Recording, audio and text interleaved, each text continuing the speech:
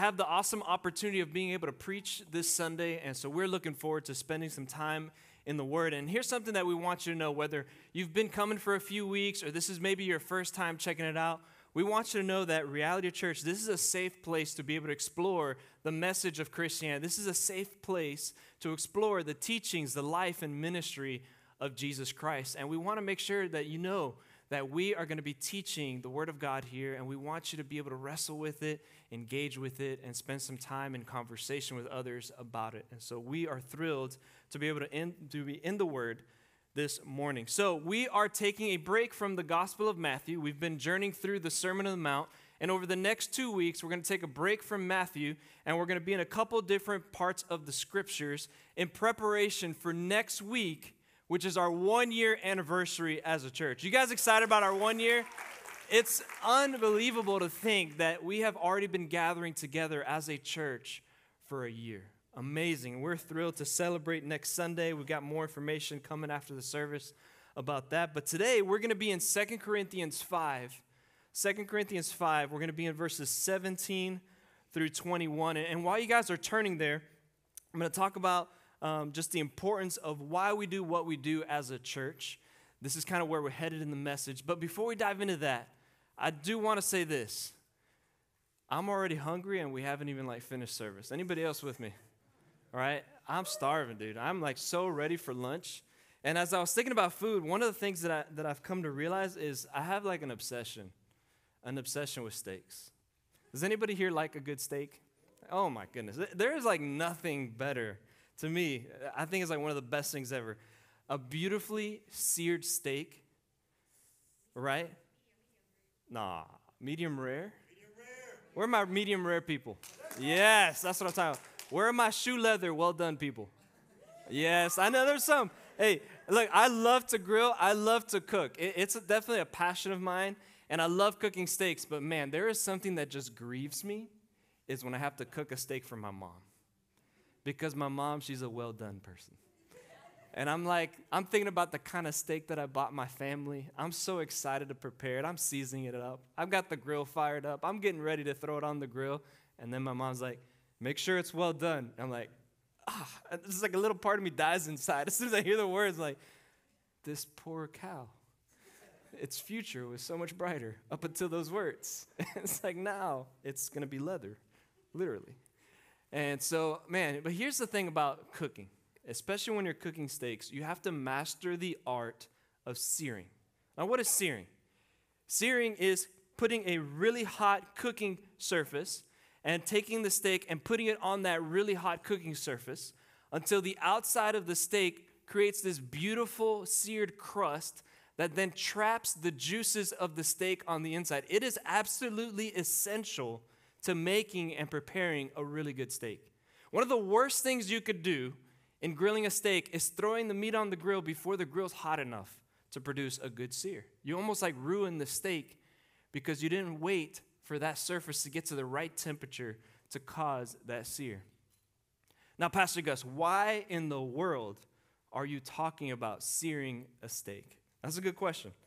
But just like the texture and the appearance of the steak is permanently altered by the contact of that hot cooking surface, the same is true about our lives when we come into contact with the one true living God.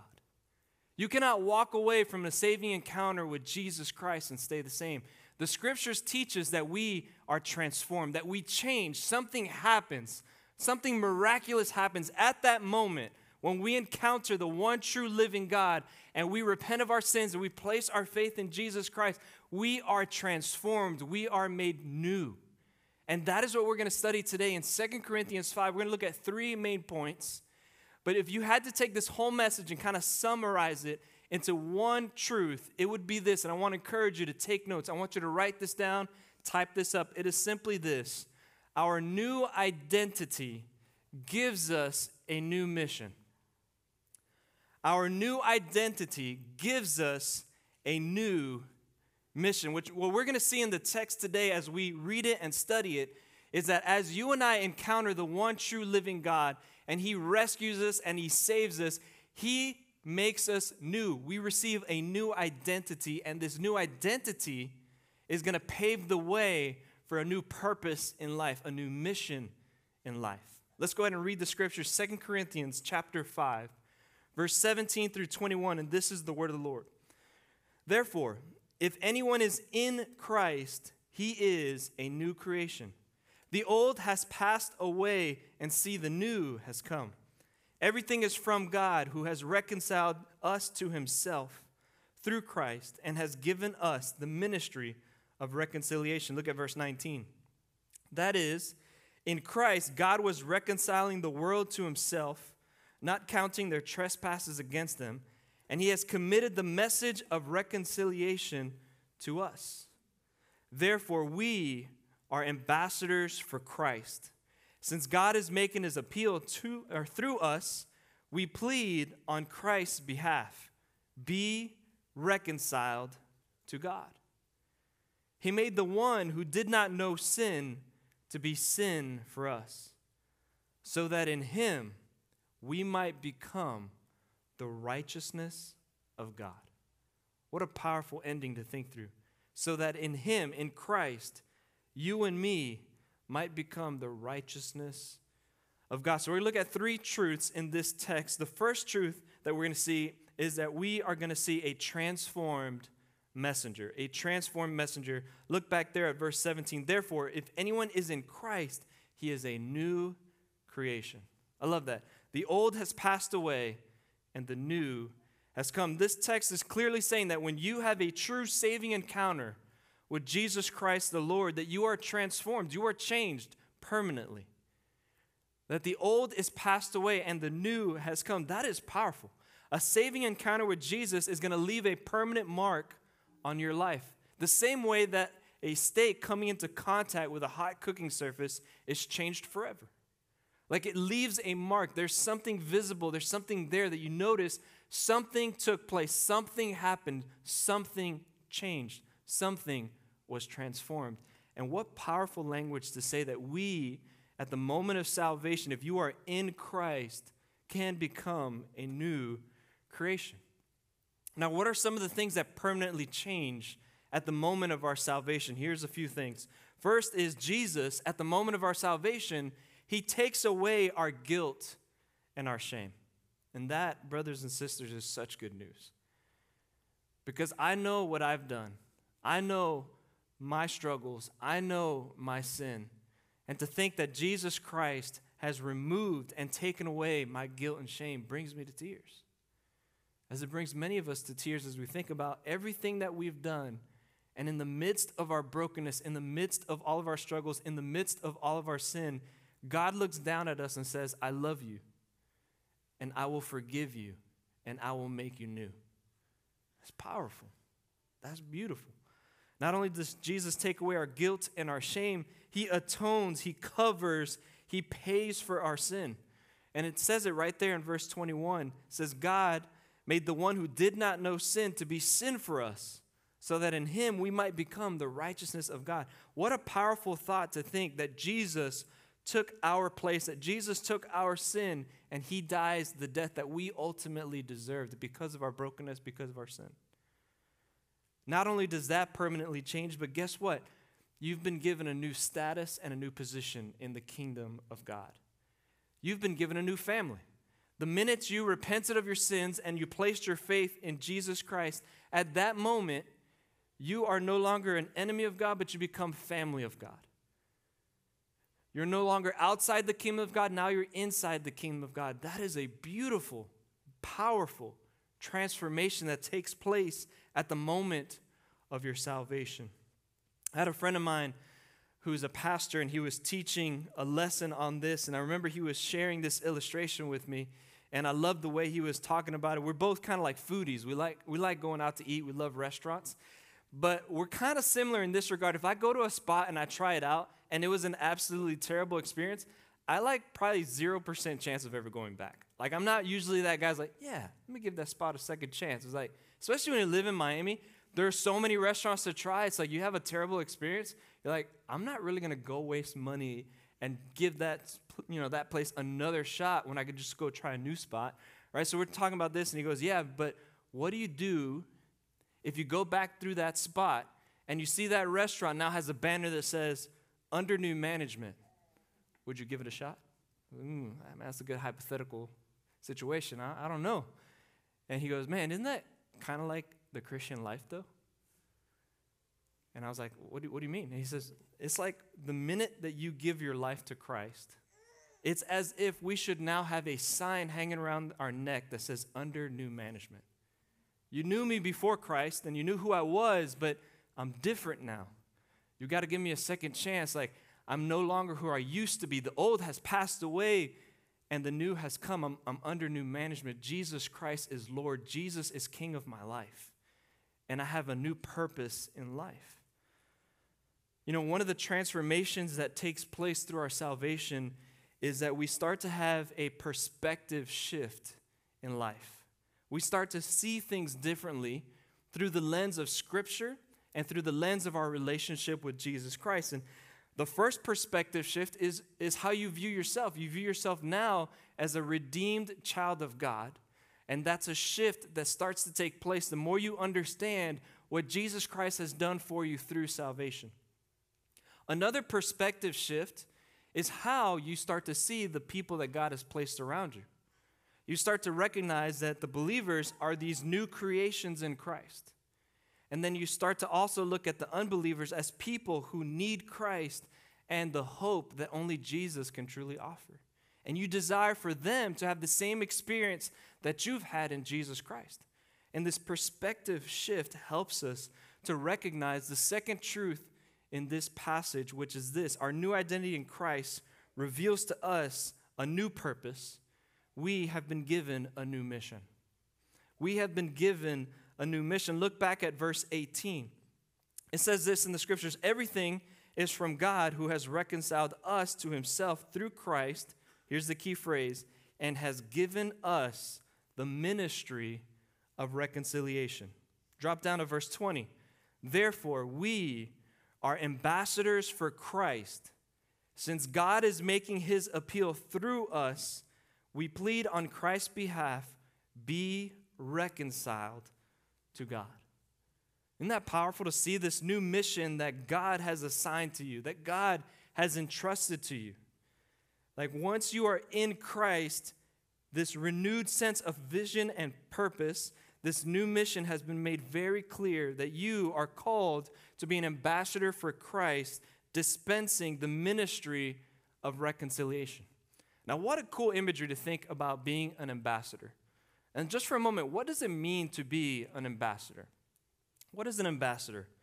An ambassador is someone who is appointed to live in a foreign country, but who remains loyal and speaks for his homeland. Isn't that beautiful imagery to think about? Like, at the moment of your salvation, you have been now brought into God's kingdom.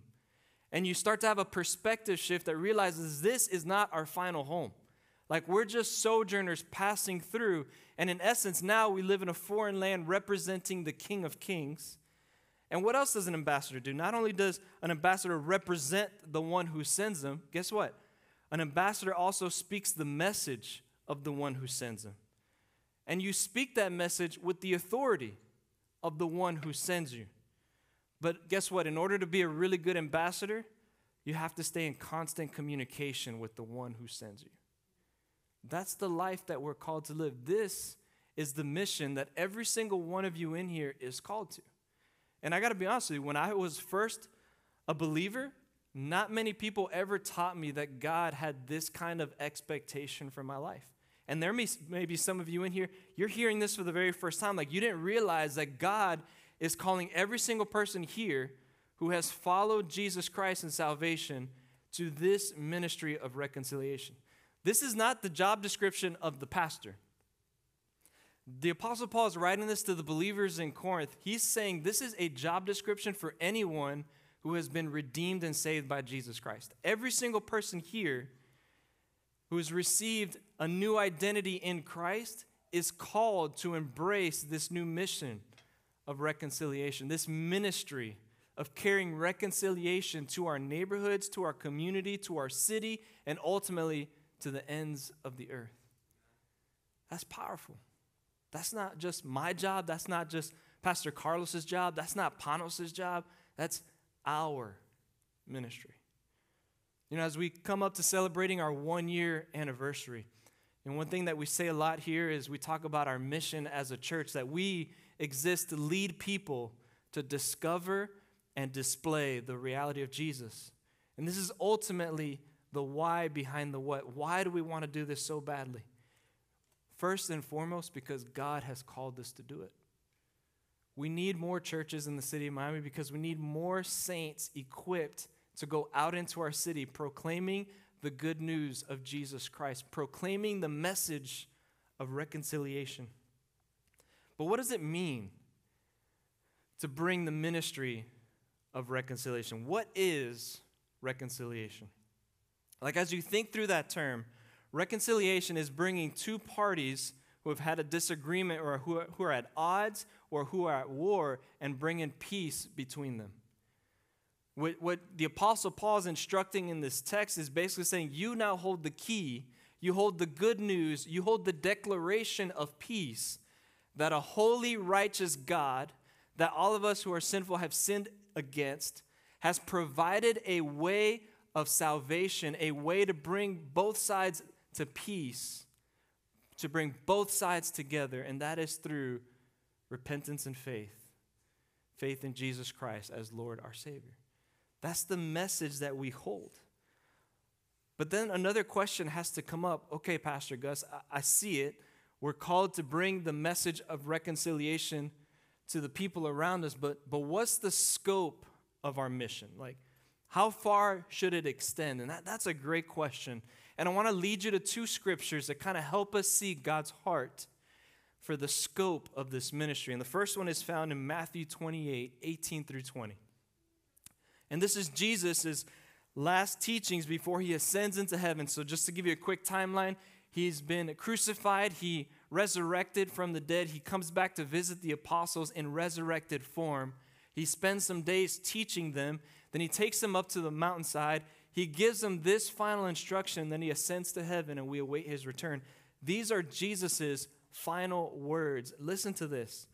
He came to them and says, all authority has been given to me in heaven and on earth. Go therefore and make disciples of all nations, baptizing them in the name of the Father and the Son and the Holy Spirit, teaching them to observe everything that I've commanded you, and remember, I am with you always to the end of the age. And right here, Jesus' final words, he gives us his final command, make disciples. But then he gives us the scope of all nations. The Greek word that gets translated nations there is ethne, where we get our word for ethnic groups. So don't try to put it into these geopolitical borders where you think nations as like the little lines you see on a map, but think more about distinct actual people groups. Because you can have one geographical nation that has hundreds of distinct ethnic people groups within that nation. That's what Jesus is wanting us to target. Every unique, distinct people group around the entire world deserves to hear the message of salvation through Jesus Christ our Lord. That's the scope of our mission. Here's another verse to help kind of reemphasize that. This is another account of Jesus' final instructions to the apostles before the ascension. He says this, Acts 1:8, but you will receive power when the Holy Spirit has come on you, and you will be my witnesses in Jerusalem, in Judea, and Samaria, and then to the ends of the earth. Did you notice the centrifugal force of the gospel in this verse? The church was birthed right there in Jerusalem. After the day of Pentecost, the Spirit comes down, empowers Peter. Peter starts preaching. All these people start responding to the message. They start forming community in Acts chapter 2. And then from there, the book of Acts catalogs how they moved from Jerusalem to the surrounding regions. And ultimately, they started sending missionaries out to different countries to proclaim the good news of Jesus Christ, to start churches, to reach new people, to teach them the commands of Jesus. Brothers and sisters, that's what we're part of. This heritage, this history, this lineage, and ultimately the mission that Jesus initiated with his final command. And my prayer has been, and Pastor Carlos's prayer has been, that May the final words and the final command of Jesus truly and ultimately be our first priority as a people of God. May this be what we devote our entire lives to. And yet, as I was thinking through this, what is our motivation to live this kind of life? What is the motivation to live out this ministry of reconciliation? It's a question that I get, like a lot of my family. They're not followers of Jesus. And, before I came to Reality Church, I was serving at a different church where I was entrusted with the responsibility of traveling to different countries on mission and helping train and equip different nationals and different pastors in evangelism, disciple making, and church planting. And some of the places that I would have to go to are very risky and very dangerous, and I would have to be very cautious as to being in some of these countries. And I remember having a family member ask me, he's like, why do you do it, man? Why do you go on these trips, putting your life at risk, the potential of harm, the potential of persecution? Why would you do that? And it's a good question. It's a fair question. And man, I remember sitting there and thinking through it, and ultimately, it sounds like a simplistic answer, but it's the honest truth. Because of God's love and grace. I think God's love and grace in my life has shown me how he's redeemed such a sinful wretch like me, and why wouldn't I devote my life to help somebody else encounter the same message of hope that radically transformed my life? Why would I keep that to myself? If it's something that has meant so much to me, why would I not want to share it with somebody that I say I love? And so I just told him, man, it's because of God's grace and love in my life. It's so transformed me that I feel compelled to share it. In fact, the Apostle Paul gives us the motivation right here in 2 Corinthians chapter 5. Let's go back a few verses. Look at verse 14 and 15. Because he's building his case, and he starts off with what compels him to live differently in the midst of a Roman Empire, in the midst of a culture that's going completely against the grain of God's instruction. And this is what he says in 2 Corinthians 5:14 and 15. For the love of Christ compels us. Since we have reached this conclusion that one died for all, and therefore all have died. And he died for all so that those who live should no longer live for themselves, but for the one who died for them and was raised. The love of Christ is what compels us to embrace this new mission. The love of Christ is what motivates us, it's what guides us, and it's what ultimately helps us realize that he paid the ultimate sacrifice to rescue you and me. That Jesus Christ laid it all down to save you from your sin, to give you hope, to give you new life, to give you a new status as family of God, children of God. So powerful and so beautiful. And here's kind of a phrase that I've kind of used to help me stay grounded in this beautiful truth. And I want you to write this down. Grace received should lead to grace proclaimed. Grace received should lead to grace proclaimed. The more I understand and appreciate God's love and grace for me, the more I have a desire to spread his glory to those around me. Grace received should lead to grace proclaimed. And now that we understand our ministry, let's take a look at the message that we're called to proclaim to this world. Here's our third truth. We have a compelling message. We really do. We have a compelling message. Look there at verse 19. That is, in Christ, God was reconciling the world to himself, not counting their trespasses against them. And he has committed the message of reconciliation to us. Look down at verse 21. He, God, made the one who did not know sin, Jesus, to be sin for us, so that in him we might become the righteousness of God. The gospel of Jesus is the most important message in the world, and it is truly a compelling message. It demands a response. It demands our attention. And here's the cool thing. The word gospel in the New Testament, that original Greek word literally means good news. This compelling message that we have to share with the world is good news.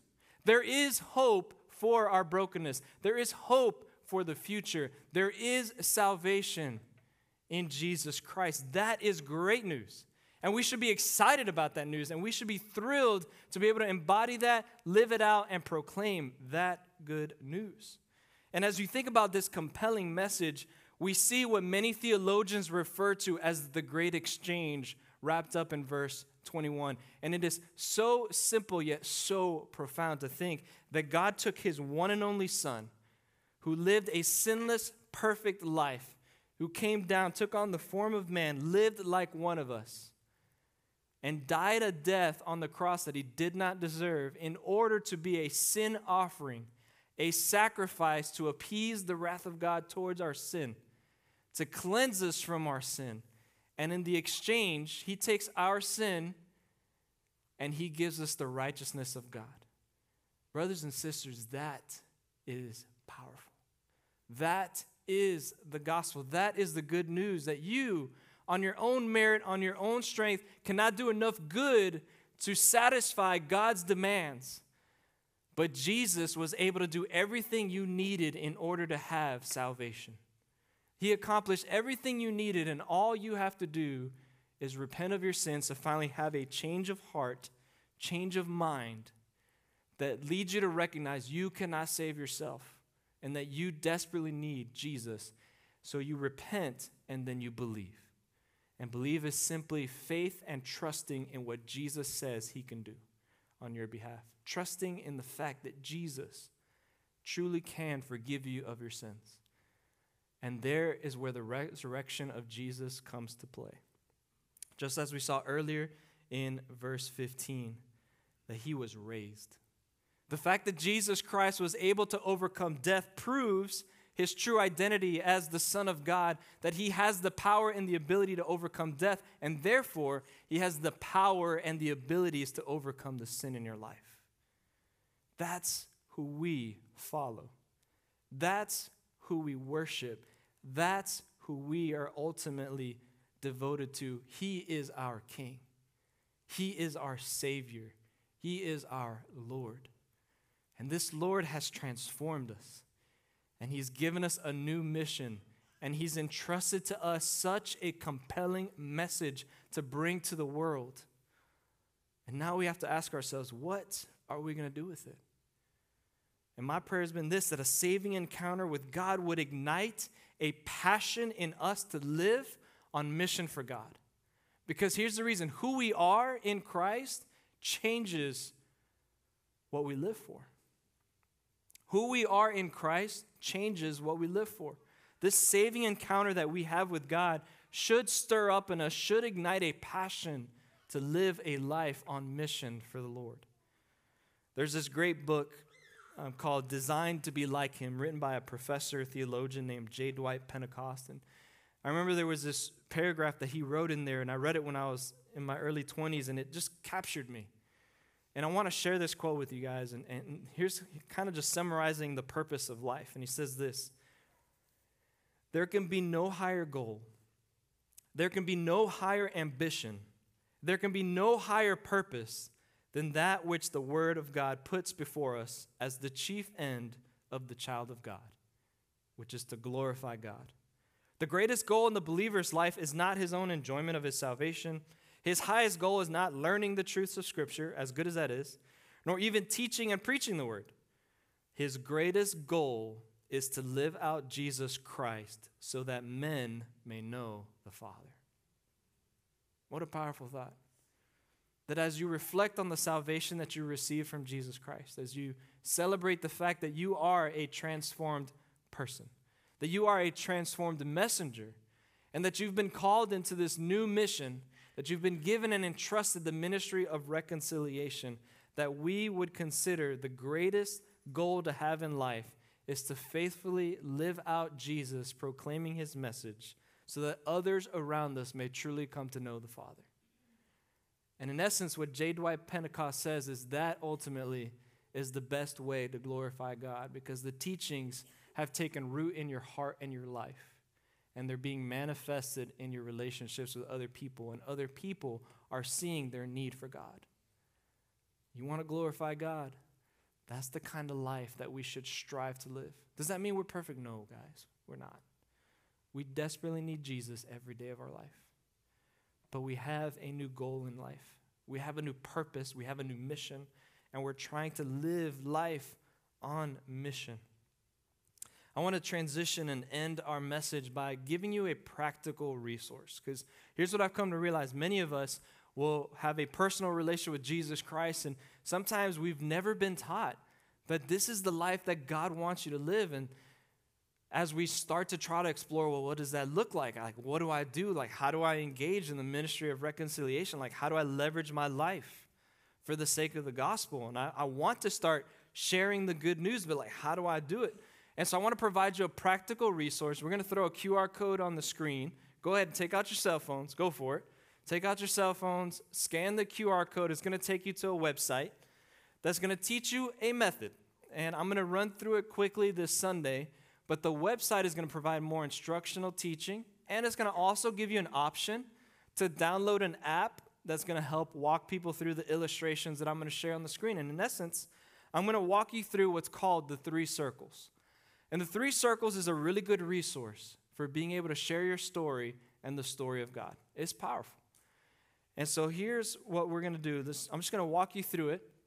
It's going to help explain it. But ultimately, what I want you to do is I want you to look at that website. There's some instructional teachings that will go in greater length at training you. And I want you to download that app. And then just start practicing through it. It's got scriptures. It's got like talking points. It literally guides you on how to have a spiritual gospel conversation with somebody where you can talk through the good news of Jesus Christ. And here's what I like about the 3 circles. The 3 circles starts by recognizing God's design, because we see beauty and purpose and evidence in God's design all around us. And the Bible tells us that he originally created this world to work perfectly. Everything fit together in harmony and unity. And God made each one of us with purpose. If you go back to the origin accounts in scriptures, you see that he says in the beginning that he created everything. He says, and it was very good. But then something happens. We see sin comes into the mix. And sin is any time that we deviate from God's good design. It's when we start to give in to our selfish impulses and we start to go against God's good design and we start operating in a different path. The Bible calls that sin, and we start to distort the original design that God had. But look at the next phase. What does sin lead to? Sin leads to brokenness. And this is so easy to have a spiritual conversation with people, because I don't think anyone who is paying attention to the headlines in 2022 can sit here and say, we live in a perfect world. No. It is so easy to just have a conversation like, man, there's brokenness in this world. And it doesn't matter if you are in here and you follow Jesus or not, I think we can all agree that we visibly see and feel brokenness on the daily in the world that we live.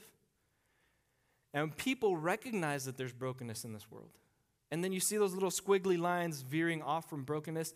In our attempts to try to deal with our brokenness, we try to, make decisions and fill in our gaps. We try to solve our own problems, and we pursue things that we think are going to bring us wholeness and that are going to ease our pain and that are going to solve our brokenness, but we're left chasing things that leave us empty inside.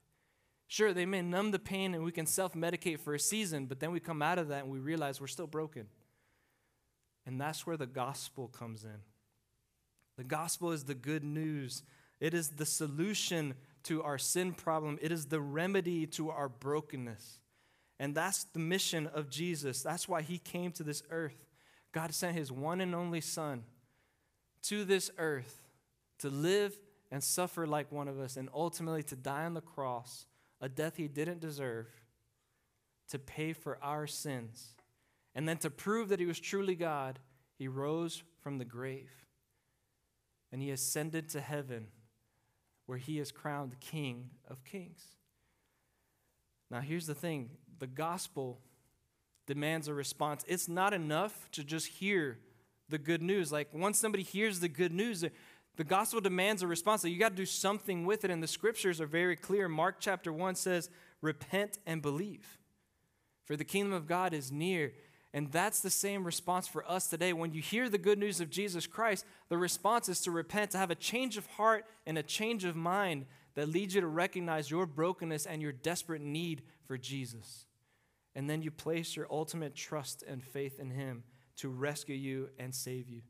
And the minute someone is saved, now they're enabled and empowered by the Spirit to start recovering and pursuing God's good design that he had for us. This is the message of the gospel. This is what we're called to live by. And this is the message of reconciliation that we are called to proclaim to the world around us.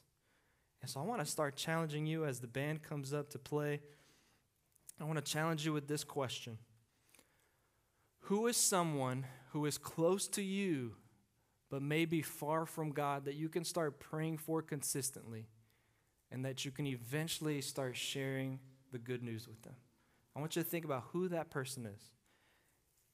And I want you to write the names that are coming to your mind right now in your notes. Just write the names. The Spirit is already bringing people to mind. Like, who is somebody that's close to you but is far from God that you can start praying for? And I want to challenge you, start praying for them. God, open a door for me to be able to have a spiritual conversation with my friend, with my family member, maybe with a spouse, maybe with a child. And then God, when that opportunity is there, give me boldness to be able to speak with clarity. Who is somebody close to you but far from God that you can start praying for and sharing? And I want to start challenging all of you. Let's live a life on mission in the city of Miami that reaches the ends of the earth. I'm excited to celebrate our 1-year anniversary. This is why we have started a church in the city of Miami. To be ambassadors for Christ in a very dark place, a place that we all love. This is home for us. We love this city. We grieve for this city. And yet, we don't want to leave it the same. We want to impact it with the good news of Jesus Christ.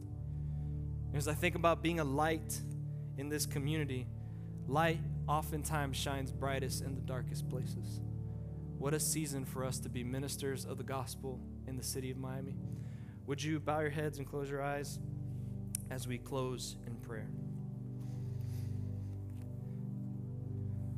Lord God, we thank you for the salvation that we have received. We thank you for the new identity that you've given us. We are no longer who we once were. You've removed our guilt and our shame. You've extended grace and forgiveness to us. You met us in our brokenness, and you offered us hope. And as your people, we say thank you. Thank you for loving us, broken, sinful people in desperate need of saving. And so, God, now we pray for boldness. We pray for courage to live out this new identity that leads to this new mission. Help us to be ambassadors for Christ. Help us to carry out this message of peace and reconciliation, this good news that Jesus can bring forgiveness to someone's life, that Jesus can bring transformation, that Jesus can save someone from the eternal separation that sin causes. There is hope in Jesus Christ. Lord, I pray for our church. I pray for our community. May we live faithfully on mission for you. We pray this in the powerful name of Jesus Christ. Amen and amen.